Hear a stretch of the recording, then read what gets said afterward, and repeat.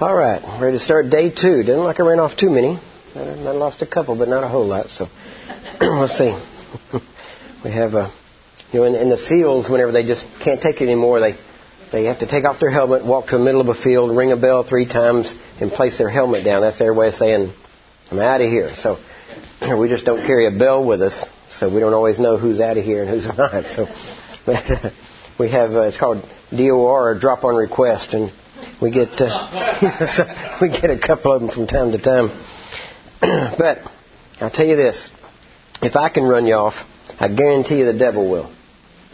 All right? So, because he doesn't like it. He doesn't like it when you start getting results. He doesn't like it whenever you start getting the grit to just stick and fight no matter what. It's what we're talking about during the or just before here, that the devil's not stupid. He may be crazy, but he's not stupid. And he's been around a while. He's figured some things out. And one of the things that he's figured out is that if a Christian decides to go against him, if he just stands still and doesn't move, most Christians will give up and leave. And so basically you come down to a staring contest to see who's going to break first or who's going to blink first and who's going to leave. And most of the time, if you'll just stand, you can outlast him. But there's 2 ways to do it. One is just get the grit to stand and start doing it. But secondly, you can and should develop a reputation of standing. And once you develop that reputation in the spirit realm, they'll start to leave a lot faster. And because they start to realize that you're not budging. And that basically faith is just simply deciding what the object or the conclusion is that you're after, and then not moving until you get it. And I know, well, a lot of people don't like that definition of faith. But essentially, faith is nothing more than courage. It's the guts to stand when everybody else runs.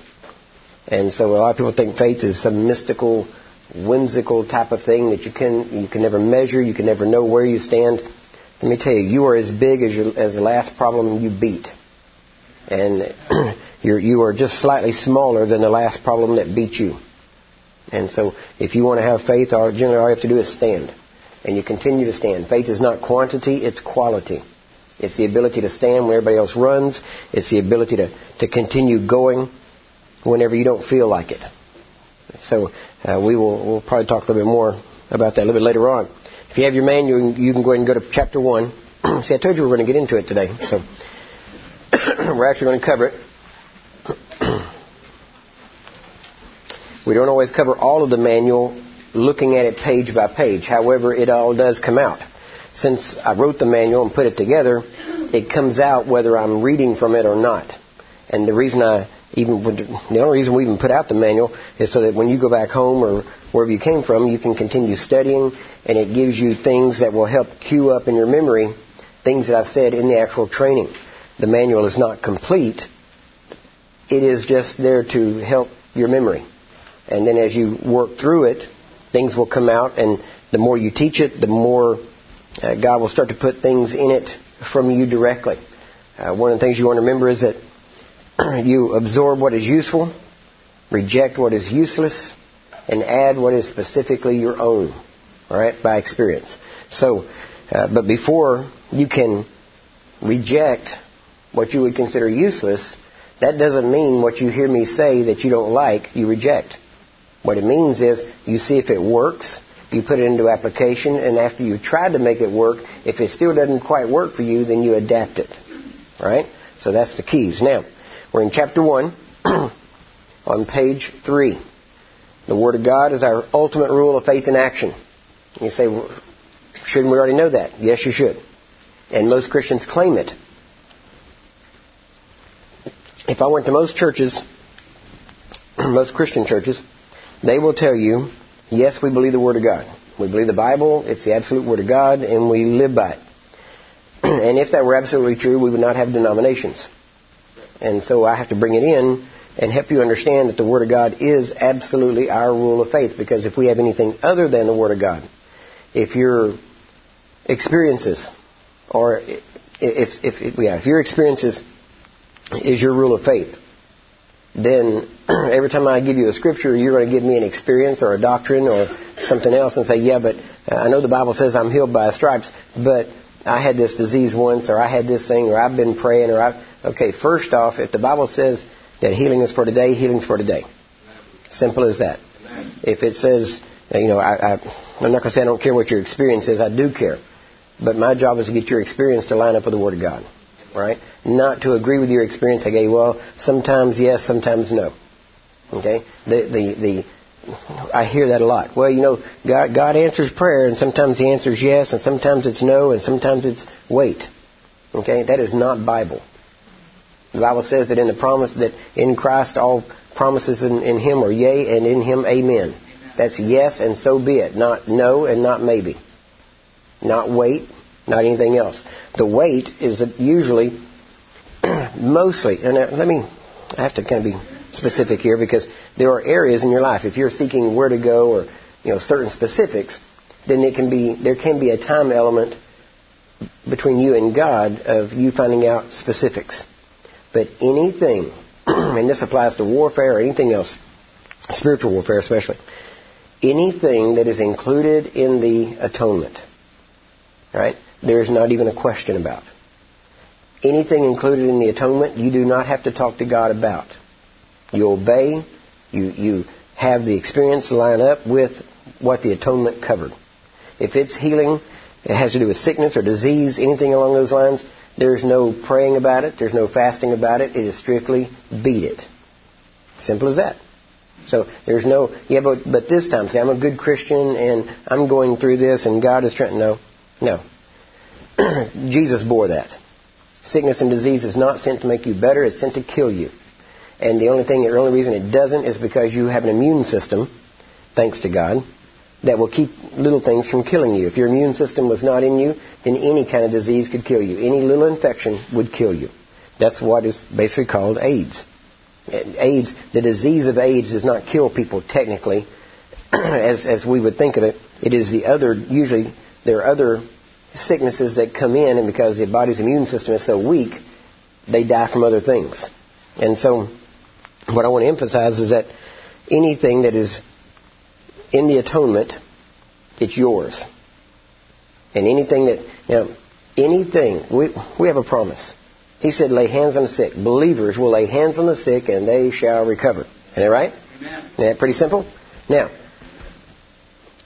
here's a good rule of thumb. Anything that stands between you and the fulfillment of a promise of God is a devil.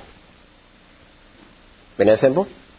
Anything that stands, if God gives you a promise, anything that stands between you and the fulfillment of that promise. Now, when I say if God gives you a promise, I have to qualify it because I don't mean, I do include a prophetic word in that. But I'm primarily talking about a scriptural promise, something in the Bible that says this is a promise. And so anything that stands between you and the fulfillment of that promise is a devil for you to destroy. It is for you to overcome. The Bible says it to those that overcome, right? Not to those that sneak in or slide by. Most people want to slide through life without any troubles, and they think that if there's troubles, God must be against them or they messed up. The early church expected trouble. And the early church knew it was coming. Now, they didn't relish it. They didn't believe for it. Because a lot of times, even like today, the Jehovah's Witnesses, if we're just going to go by persecution, they're obviously the right church.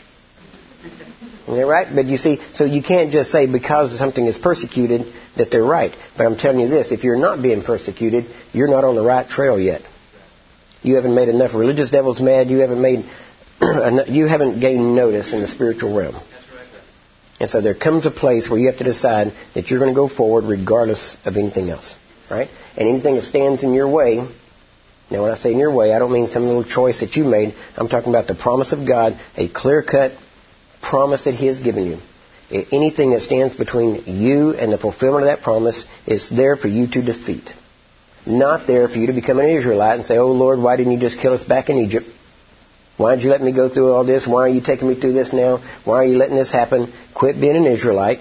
Become a new covenant son or daughter. And look at that thing and say, glory to God, here's another opportunity to prove God's word true, and I'm going to overcome it. And if I overcome it, I know that my place is guaranteed in heaven. Your spot. You understand you understand the gist I'm talking, right? Because he didn't say those that don't have any trouble are going to make it into heaven. He said those that overcome. Well, you don't overcome if you don't have any problems. So do you see another scripture? And this has never happened to me yet. I'm waiting for it. But there's a scripture that says, whenever that said what it tells you is to count it all joy when you fall into diverse temptations and trials and testings. I have never yet had somebody call me on the phone and going, glory to God, Brother Curry, man, I am going through a trial. Glory to God. And I just want to share it with you. And I tell you, I'm having the time of my life. I tell you how. That's never happened yet. I'm waiting for it. Right? But the Bible says to count it joy when you go through it. Why? Because it means you've been noticed by hell. That's what it means. It means that hell has noticed you. Hell knows where you're at. And you've gained enough of a reputation that it's starting to send a few people after you.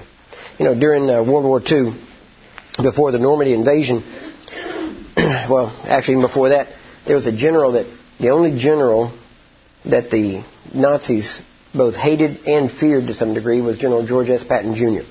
Don't let the junior fool you. That's the Patton you know about. Okay, just most people don't know he's a junior. And he got into trouble because he slapped two soldiers. They were in a tent, in a medical tent, an infirmary, and he went in and found them, and there wasn't anything physically wrong with them. They were nervous and were having nervous problems because of the battle, what they call battle fatigue. And he slapped them. One of them he slapped with his glove in the back of his hand, and the other one he actually pulled his gun and said he ought to shoot him right there on the spot. And so both those incidents got reported, and it got in the newspapers, and pretty soon Eisenhower was under pressure to relieve him of duty, basically did to a degree, pulled him back into England, and they asked Eisenhower, why don't you just fire him and send him home? And he said, I can't. He wins battles. And people forget sometimes, politicians don't win wars. Okay? Usually when politicians are in charge of wars, they continue on for an extended period of time. A soldier, a warrior, wins battles quickly. Norman Schwarzkopf is a good example of what we had last time. And so, if you want to win a battle, you send a warrior in. You don't send a politician. Because a politician tries to make nice with everybody. A warrior goes in and says, okay, let me tell you how it's going to be. You're going to surrender or you're going to die. Which one do you want? Right? That's pretty much what it was. And so, that's the attitude that you have to develop. Right? Because you are in absolute control in every spiritual battle. Right? It's up to you. Your commander-in-chief has given you everything you need to win. And anytime you don't win, it's because you fail to use a tool or a weapon that he has provided. Simple as that. Now, one of those tools is faith. That's usually where everybody wimps out on because you act like you don't know what it is, and so you don't know if you got it or not. I can tell if you have it. If you're still standing, you got it. Right? If you don't, because the Bible says very clearly, if you faint in the day of adversity, your strength is small. Isn't that right? Well, then what does that mean? Keep standing. You get more strength. Right? It's not up to God. God is not in charge of your failures. Don't blame Him. Right? He's always won. Right? Jesus didn't lose one battle. You need to think of these things, right? He's your example. You should win every battle.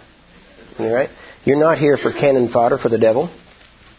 You're here to win, right? He's here for you to practice on. You say, I'm not sure I agree with that. Well, you like the Old Testament. Let's go back there. In the Old Testament, it says at one place, it said that there were actually 5 tribes that God left in Canaan just so the tribes and the people that came up, the next generation that came up that didn't know how to fight and had never been in a war, would know how to fight.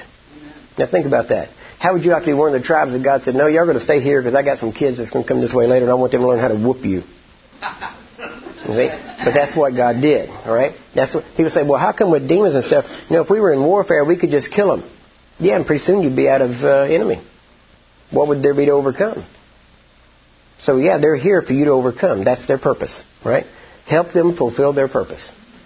Isn't that simple? Right. Yeah. Now, everything's got a purpose, right? Yours is to win, theirs is to lose. Let's get in the right game. So, now, Patton, they sent back to England for a time. They relieved him of duty and sent him back to England. And eventually they put him in charge of what they called a ghost army. And the ghost army was only an army on paper. In other words, there was no soldiers, there was no people there. And what they did, because Well, the reason the Nazis hated him and feared him at the same time was for one thing. He loved to fight. And when you find a person, whether it's in military or on the street, somebody that just likes to fight, that is the person you don't want to fight. Isn't that right? Because win or lose, they're going to enjoy the battle. Well, that's what you've got to learn to do. You've got to learn to enjoy it. Now, I'm not going to say win or lose, because it's, see, the difference in what we're doing is we can't afford to win some, lose some. Because when we lose someone.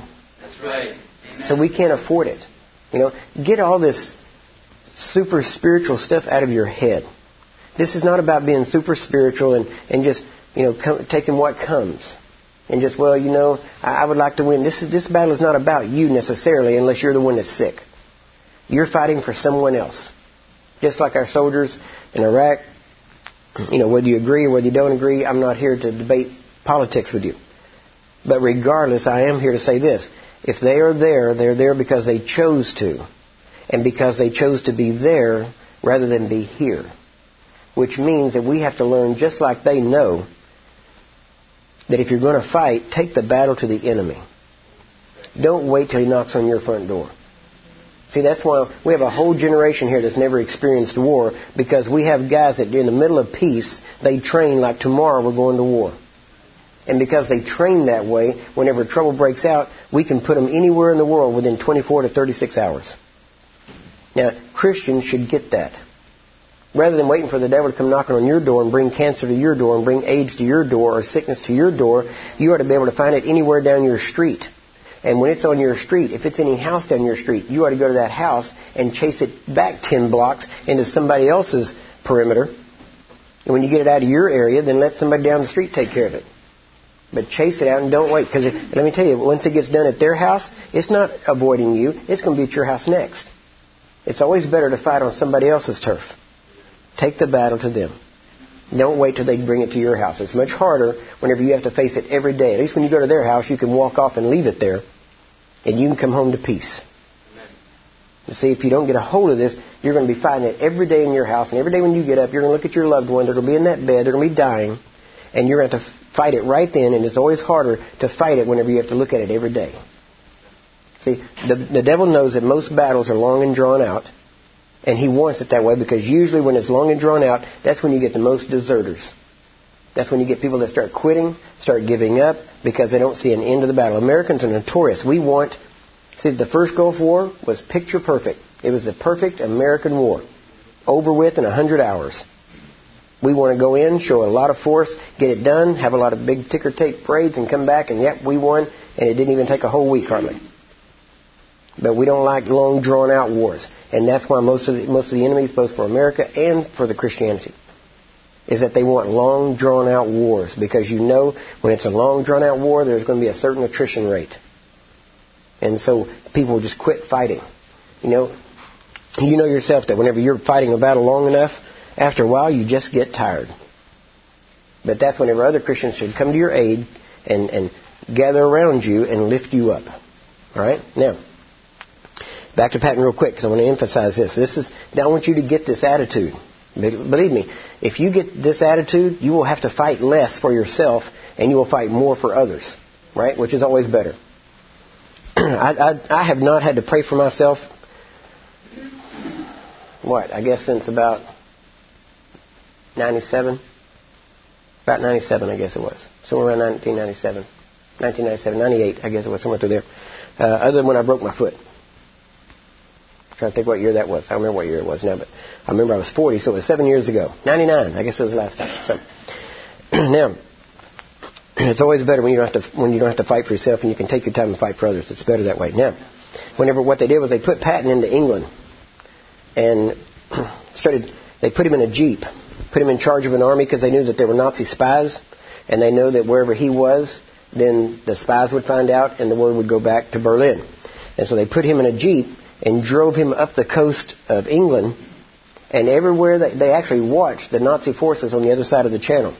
And every time he would drive in a jeep up the coast of England to northern England, they could watch the reinforcements, the German forces, on the other side of the channel. They would start to redeploy their forces, and they would have divisions of Panzer tanks moving up the coast because they thought surely whenever because they knew the attack was coming. They knew the Normandy, or they knew the invasion was coming. They just didn't know where.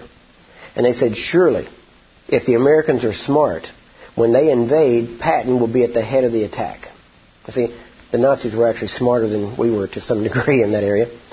We don't always use our best assets. And so they would redeploy all their forces up north. So they now think about this. Here's where we were pretty smart. We put Patton in a Jeep that took very little fuel.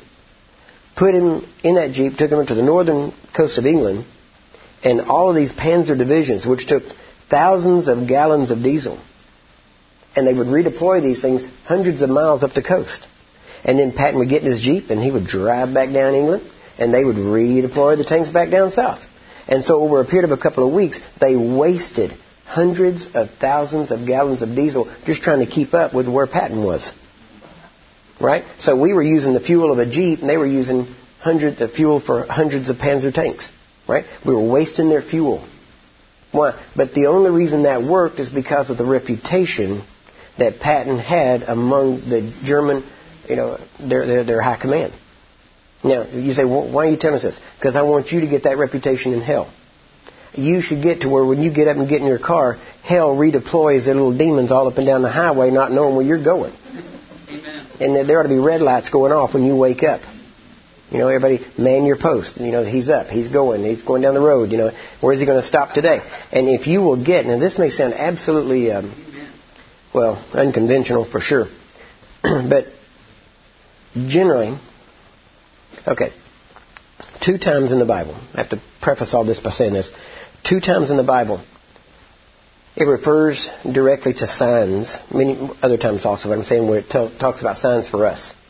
In Mark chapter 16, it says, believers, these signs shall follow them that believe. Isn't that right? They shall lay hands on the sick and they shall recover. So healing is a sign. Believers laying hands on the sick is a sign, right? Now, you go into 1 Corinthians chapter 14, and it says that tongues are for what? They're a sign for who? Unbelievers, right? Not believers. But why? Because the believers are the ones supposed to be speaking in them, right? So you realize signs are never for believers. Because Jesus said that a wicked and adulterous generation seeks after a sign. That's not you, right? Quit acting like it. Quit talking like you're that part. You're not. You're the believer. Well, I don't know if I have enough faith. Yeah, you do. You're a believer. There is never from Acts on? Yeah, from Acts on. There is never any reference to any person having to have faith or to get faith. From Acts on, all the way through Romans, through all of them, it is always a matter of, if you're a believer, it is assumed you have faith. It's never a matter of how much faith. It's never a matter of, do I have enough to get it done? Never. Why? Because as a believer, you have enough faith. If you're a believer, you have enough faith. Now, getting saved is the greatest miracle there is. Isn't that right? Amen. Isn't that bigger than healing? Amen. Right? Now, if you have enough faith to get saved, and that's bigger than healing, then you obviously have faith for healing. Because if you have enough faith for the biggest, obviously, come on, if I got a $100 bill, can I buy anything that's listed or priced at $10? Right, because the $100 bill is bigger than the 10, right? If I can buy for something for up to 100, then obviously I can buy something for 10. Amen. And if healing is less than, generally thought of, as less than salvation, then if you have faith for salvation, of course you got faith for healing. Amen. So faith is not the question. You know what the question is? Grit. Are you willing to stand? Are you willing to decide this is the truth? Now, I'll give you an example in a little bit that I guarantee you won't like, because it goes against pretty much everything I was ever taught. But I will prove the type of faith that God enjoys. And it's the type of faith that religious people don't like. Right? Now, the reason I'm saying this is because, remember I was talking about signs? I didn't get off. I'm still back there. It says in Mark 16 and in 1 Corinthians chapter 14, you got healing as a sign, you got tongues as a sign. If they are signs, now you can look around in here and we have writing and we have things that we put up in here. But we don't have a billboard for Coke, Coca-Cola or Walmart or anything like that, right? I dare say that they haven't come through and say, can we put up a sign, can we put up a billboard in here? And the reason being is because in their mind, they might not think that enough people come through here to warrant putting up a sign. Because you want a sign where the most people can see it. Isn't that right? That's why we have billboards on the side of the road and signs up on the side of the road. Because more people pass by there. Right? You're with me so far? Now, that being the case, if signs are supposed to be out where the most people can see it, and if signs, healing, and tongues are for unbelievers, how come the only place we practice them is in church? Amen. That's right. That's right. That's the last place it should be. Amen. That's Right? Nowhere in the Bible does it say for believers to pray for believers, except in James, and even then it's not in the context of a church building. Of course, there wasn't any at that point, not for another 300 years just about. But it says that the elders will go to the house, essentially, of the sick person and pray for them there. Do you realize in the early church there really wasn't any healing services? There's no record of a true healing service. There's one example of Paul healing a guy that he recognized had faith for healing, as a matter of fact, and he had faith for it and he got it. But there's really the way we do healing services is really not, we don't have any scriptural reference to them. Right? It's kind of like altar calls. Altar calls are not in the Bible. Not that they're wrong. They're just not in the Bible. Right? It's something that Dwight Moody, or actually Charles Finney came up with, and then Dwight Moody helped it a little bit. But it was just a more effective method of bringing people to a decision. Which, too, we're supposed to bring people to decision, but what's better than bringing people to decision is bringing them to discipleship. Right? We have a lot of people make decisions, but not disciples. So it's a little bit different there. Now, what we need to do is, that's why what I'm teaching you, you can do it in a church setting, but that's not the context for it. This is for street. Now, this goes back to what I was saying earlier about pattern. It should be that when you get up in the morning, I'm going to have to do a little more groundwork here. As long as healing is an event to you, you'll never flow in it. When it ceases to be an event and becomes a lifestyle, it starts to flow. All right? When it's an event, you say, how do I know it's an event? It's an event as long as it is sporadic and at times. In other words, every Wednesday and Sunday night. Right? As long as you do it Wednesday and Sunday night only, predominantly only, then it's an event and not a lifestyle to you. But whenever it becomes a lifestyle and you do it anywhere you go, at any time, then it becomes a lifestyle and you start to see it flow. There's a flow. Right? You'll see more results, and it's like anything else. When you first start, you may not see just real steady results. But as the water gets deeper, so to speak, the results will become more and more steady. And see, there's all kinds of variations, and we got the rest of today and tomorrow also that we'll be talking about this, and I'll be able to bring these details in. But there are aspects that you need to look at. Now, there is what you do as a choice. You get up in the morning and say, you know what, I don't have to go to work today, so, I'm just going to go out to Walmart, hang out, walk around, and look for people to pray for. You just choose to. That's what I did. That's how I got started. I just went out there and said, I'm going to Walmart to find people to pray for. Because I was upset. Now, Walmart down in the south, Walmart now here, you got to drive a little ways. Okay, Walmart is like next door where you live down in the south. They're all over down there. And I'm not talking about just Walmart. The only reason I use Walmart as an example is because I have prayed in several places for people. Some places I've been stopped or interrupted by security or store personnel. I've never been interrupted or stopped from praying for people at a Walmart. Amen. All right? I don't know if that is by design or what, but they've always been good with us and letting us work. Now, if you can choose. Yes, you can choose just to get up and go pray for people. And say, well, for example, like Wigglesworth. Wigglesworth made his decision. He said, I'm never going to go to bed without winning one person to Christ every day. Right? And there were times that he'd go home and even go back out after dark and go out and look for someone and wait for someone. And he would pray, God sends somebody by my path. And he'd see somebody and he'd witness to them and get them saved. Now, if healing and salvation is all part of the same thing, we could do the same thing with healing. And that's what I did, was I just got up and said, you know what? It doesn't have to be in the church. It should be, if what I'm doing works, it should work anywhere. And see, that's why when you're in church, you can build all kinds of things around it. Like I said yesterday, a lot of theories. But when you go out to Walmart, you can't pray for somebody and just say, all right, now just stand in faith. You can't do that, because they're going to go, what do you mean? What are you talking? So see, it comes back on you. That's why the whole context of healing in the church today is we are so far removed from reality of the real world out there. We have our own little church Christian subculture. We have the right words. We have the right terminology. We know how to fit in. We know how to give a certain look. Everything. You know, if I came in here and I said, all right, let's take our seats now. Everybody's going to go, she's going to pray. Why? Because you know this. Look, you know the thing. Or if I stand, or maybe if we go out to eat and we sit down and before we eat, you know, everybody kind of looks around and says, okay, we're going to pray before we eat or not? You know, do I know these people? And if I don't know them, we got to pray before we eat. And if I do know them, we don't have to. I know that's what you do. I've seen it. And so, you know, okay, that's just what it is. Or you do this. Yeah.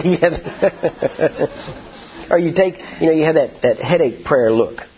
You know, where you put your hand on top of your head and you get that kind of pain look in your face, and you're really not praying, you're just looking like you're praying, all right? So you have all these looks, all right? Or if I came up here and got down on one knee or knelt in front of a chair, you would say that's a position of prayer. And you have that attitude.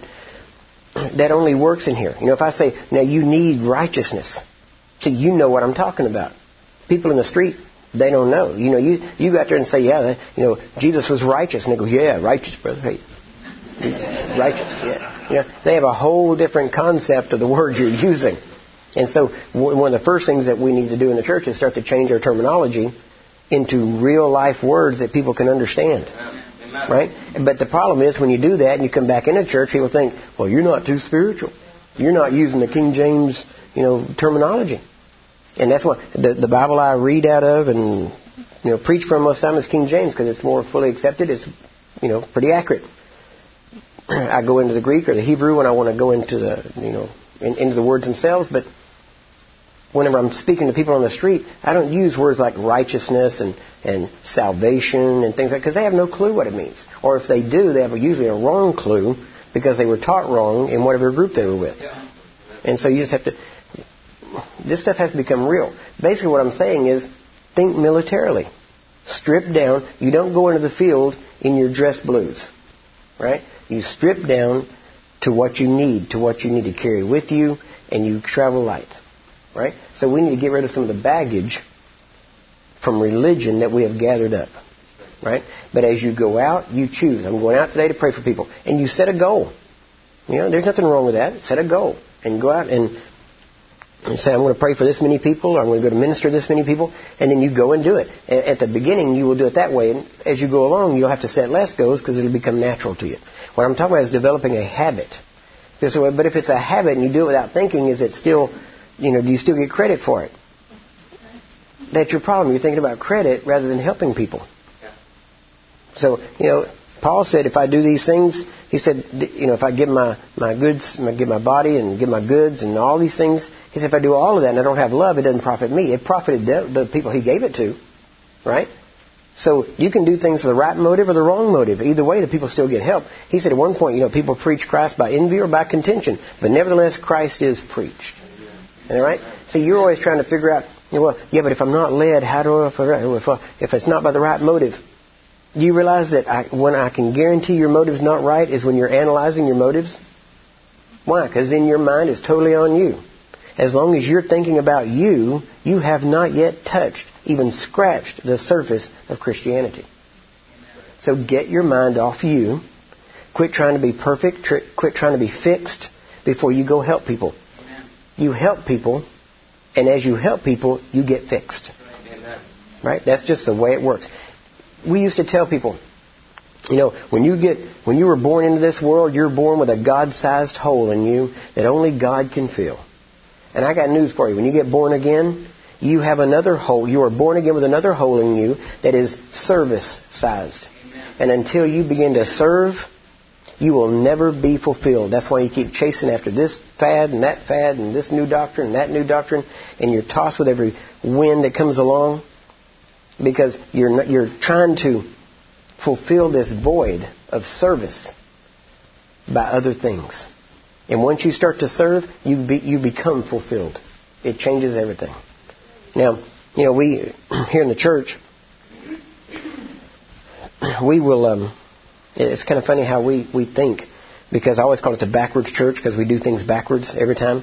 To give you an example, if you went out to witness, let's say we gather a group up and we go out to witness to people, and you go out and you tell them, you need to get saved, you need to get right with God, give your heart to Christ. If you just give your heart to Him, man, He'll change your life, He'll save you. And usually what they'll say is, well, I got to get my life fixed up. I got to get it cleaned up before I can come to Christ. I'm in no shape. And you hear that, and when you hear that, your spirit just cringes because you're thinking, no, you don't get it. You can't fix yourself up to come to Him. Coming to Him is fixing you up. That's what fixes you, is coming to Him. Isn't that right?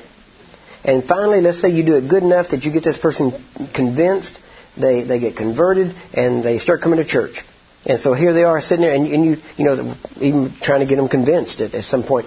You'll be telling them, they'll tell you, I have too many problems in my life, and man, my life is messed up. And you're like, no, you don't get it. You can't fix yourself. It's all by grace. It's not by works. If you could fix yourself up, you wouldn't need Christ. So it's by grace. It's absolute grace. Just throw yourself on His mercy and come in. Isn't that right? Isn't that what we tell them, basically? Change your life. Now, they get into church. We convince them. They're converted. They come in. They've been sitting there about 2 or 3 weeks. Somebody comes in, preaches on healing, and says God wants to heal. Healing's in the atonement. He wants to heal you. He wants to set you free. And if you want to be healed, then line up front. And so the old boy back there has been saved about 3 weeks. Still got all kinds of problems, right? Maybe he's got habits or things that he's been trying to break, knows better, but yet it's still there. And so finally he goes, I got some problems. I got some physical things I want healed. So he walks out in front, and here's, we come down the line. Okay, well, what about you? Well, I have this disease. I have this problem. Okay, well, and then we go through our checklist. Well, are you saved? Yep. Are you baptized in the Holy Ghost? Yeah. Okay, is there any sin in your life? Well, yeah, there surely is. What? Sin in your life? Go sit down, you dirty dog. You ain't getting healed till you get the sin out of your life. Isn't that right? Now think about that. When they're on the street, it's all by grace. We get them in the church, it's all by works. You see how we do it different? So we do things backwards, and it'd be better for the person to stay out in the street as a sinner. Because at least then God might show mercy and heal him just to show him He's God. Isn't that right? But that's the way we think. That once we get them in church now, bless God, as soon as you walk in that door and you say you're saved, you better live up to the standard that I set for you. Isn't that right? Rather than trying to help them grow into discipleship. I'm not saying, now understand this. When we talk about sanctification, we're talking about a consistent separation from sin. All right? In the early church, they taught a pretty clear message on it. In the latter days now, we tend to have gotten away from it quite a bit. And in the early church, sanctification meant, bam, death. You died to that thing, and that thing had no more control over you. Not that you weren't tempted, right? Because temptation can come, but you did not yield to it. The battle sometimes was in the not yielding. Not in the yielding and then the battle to get back. See, that's what we've done. Now, sanctification should not be... Here's our definition of sanctification today has become, well, if I get saved, I should sin less and less. That's not necessarily the definition that we should be operating under. We should operate under with death to sin, right? And the temptation bothers us less and less. Now, I'm not saying you won't be tempted, but the battle with it is less. Do you understand? That's sanctification. See, just like the Israelites, when they came across the Jordan River, you know why He told them to go way on in? Because as long as they were close to that river, there was always a chance to go back over the other side to Egypt. Our problem is we get over Jordan, we get into the Promised Land, and we don't go on into the Promised Land. We hang around right at the river, and we slip back over into Egypt every chance we get, because we know that as we come back to that River Jordan, we get washed up and cleaned up, and we got forgiveness. And so we have a different opinion and a different view of sin. You need to realize that sin is bondage and it kills. Right? Now, You say, what's that got to do with healing? It's got this to do with it. First off, and I've already told you, you don't have to be perfect before God will use you. But let me tell you, you do not want to be living in sin and God using you. You understand what I mean? I'm not talking about making mistakes. I'm talking about living in sin and yet God using you, because when you stand before God, you're going to have absolutely no excuse. I've had people, matter of fact, a minister one time, I was at his church, we were having we'd been at another church ministering, and he invited me over to speak on a Sunday morning, so I went over, and afterwards he said, let's go out to eat. So we got in his truck and went to eat, and on the way he said, I wanted to get you by myself here because I want to talk to you a little bit, and he said, brother, I just want to share with you, he said, I have one word of warning. He said, I don't see this in you, but always be careful. Don't get into pride. And I thought, okay. I said, well, have you heard the message? Because the message that I preach, for the most part, precludes pride, because I come in and I say that you can do whatever I can do. See, the old message was a person gets anointed and you can't do what the anointed person can do. Now that message leads to pride because it lifts that person up. The message that I'm preaching precludes it, because how can I get into pride if you can do what I can do? Right? See, all I'm doing here behind the pulpit is I'm just doing my job. Right? There's nothing to be proud about. It's just you do your job. Now, and so as he said that, it stuck with me, because he said, there's some things, he said, we've been hearing your name a lot and this kind of stuff. And he said, be easy getting pride. And he said, I know, because one time God was really using me. And I got into pride. And I told him, I said, well, what message were you preaching? Where were you at that point? And he had some things going on, and the basic message at that time would have led to pride pretty easily. And the reason I'm saying this is because if God uses you, and He will, it doesn't mean anything, right? Just because He uses you does not mean you're something. It doesn't even mean that you were right, right? Just because He may use you to raise the dead doesn't mean your doctrine's right. Right? I can point back to people in the church that had some really weird doctrine, and God used them to do some miraculous things. Now, were they saved or not? I hope so. I don't know. I'm not their judge.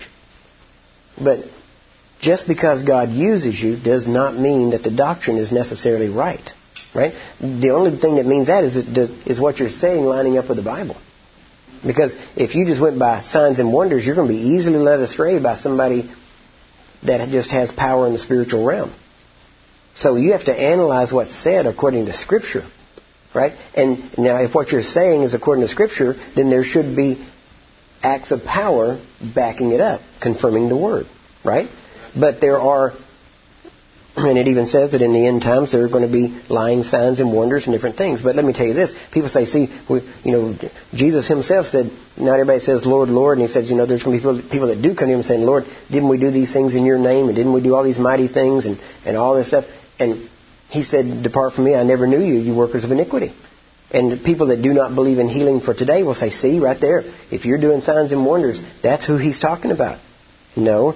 The people that saying that, what that proves is that signs and wonders are going to be so prevalent among the church that it's going to be a common thing for believers to be healing the sick, to the point where people are going to be in the church and even signs and wonders going on, and yet they still be in sin.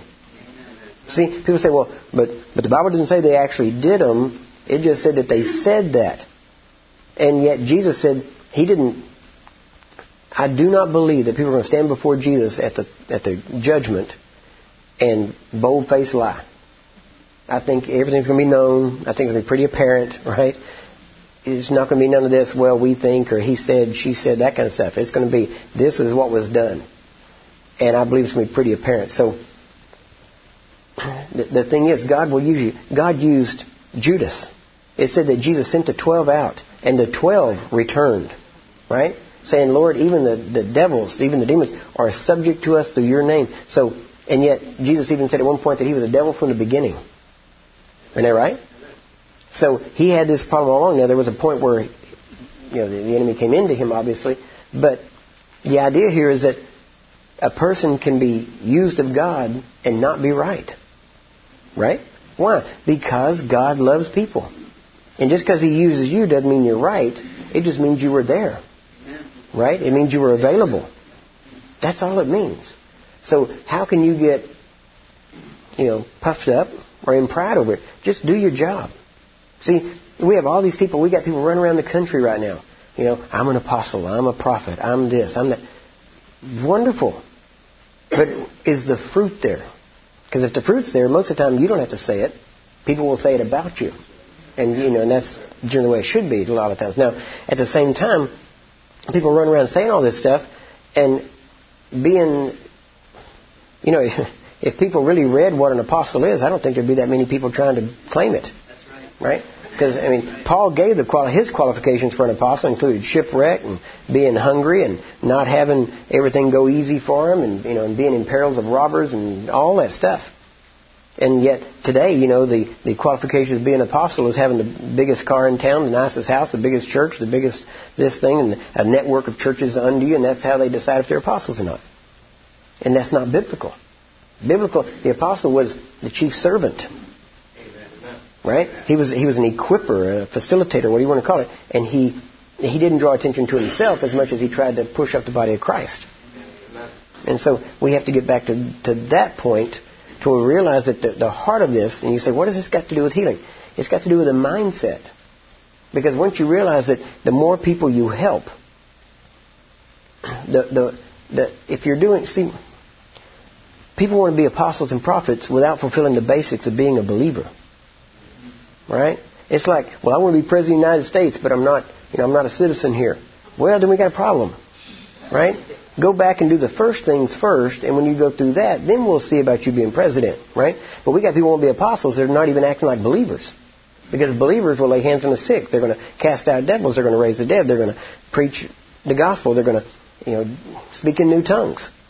All of these things. They're going to drink deadly things, and it won't by any means hurt them. All these things are going on. And yet people haven't even done that, and yet they've got apostolic networks and churches under them and everything else, and they haven't even done the works of a believer, let alone an apostle.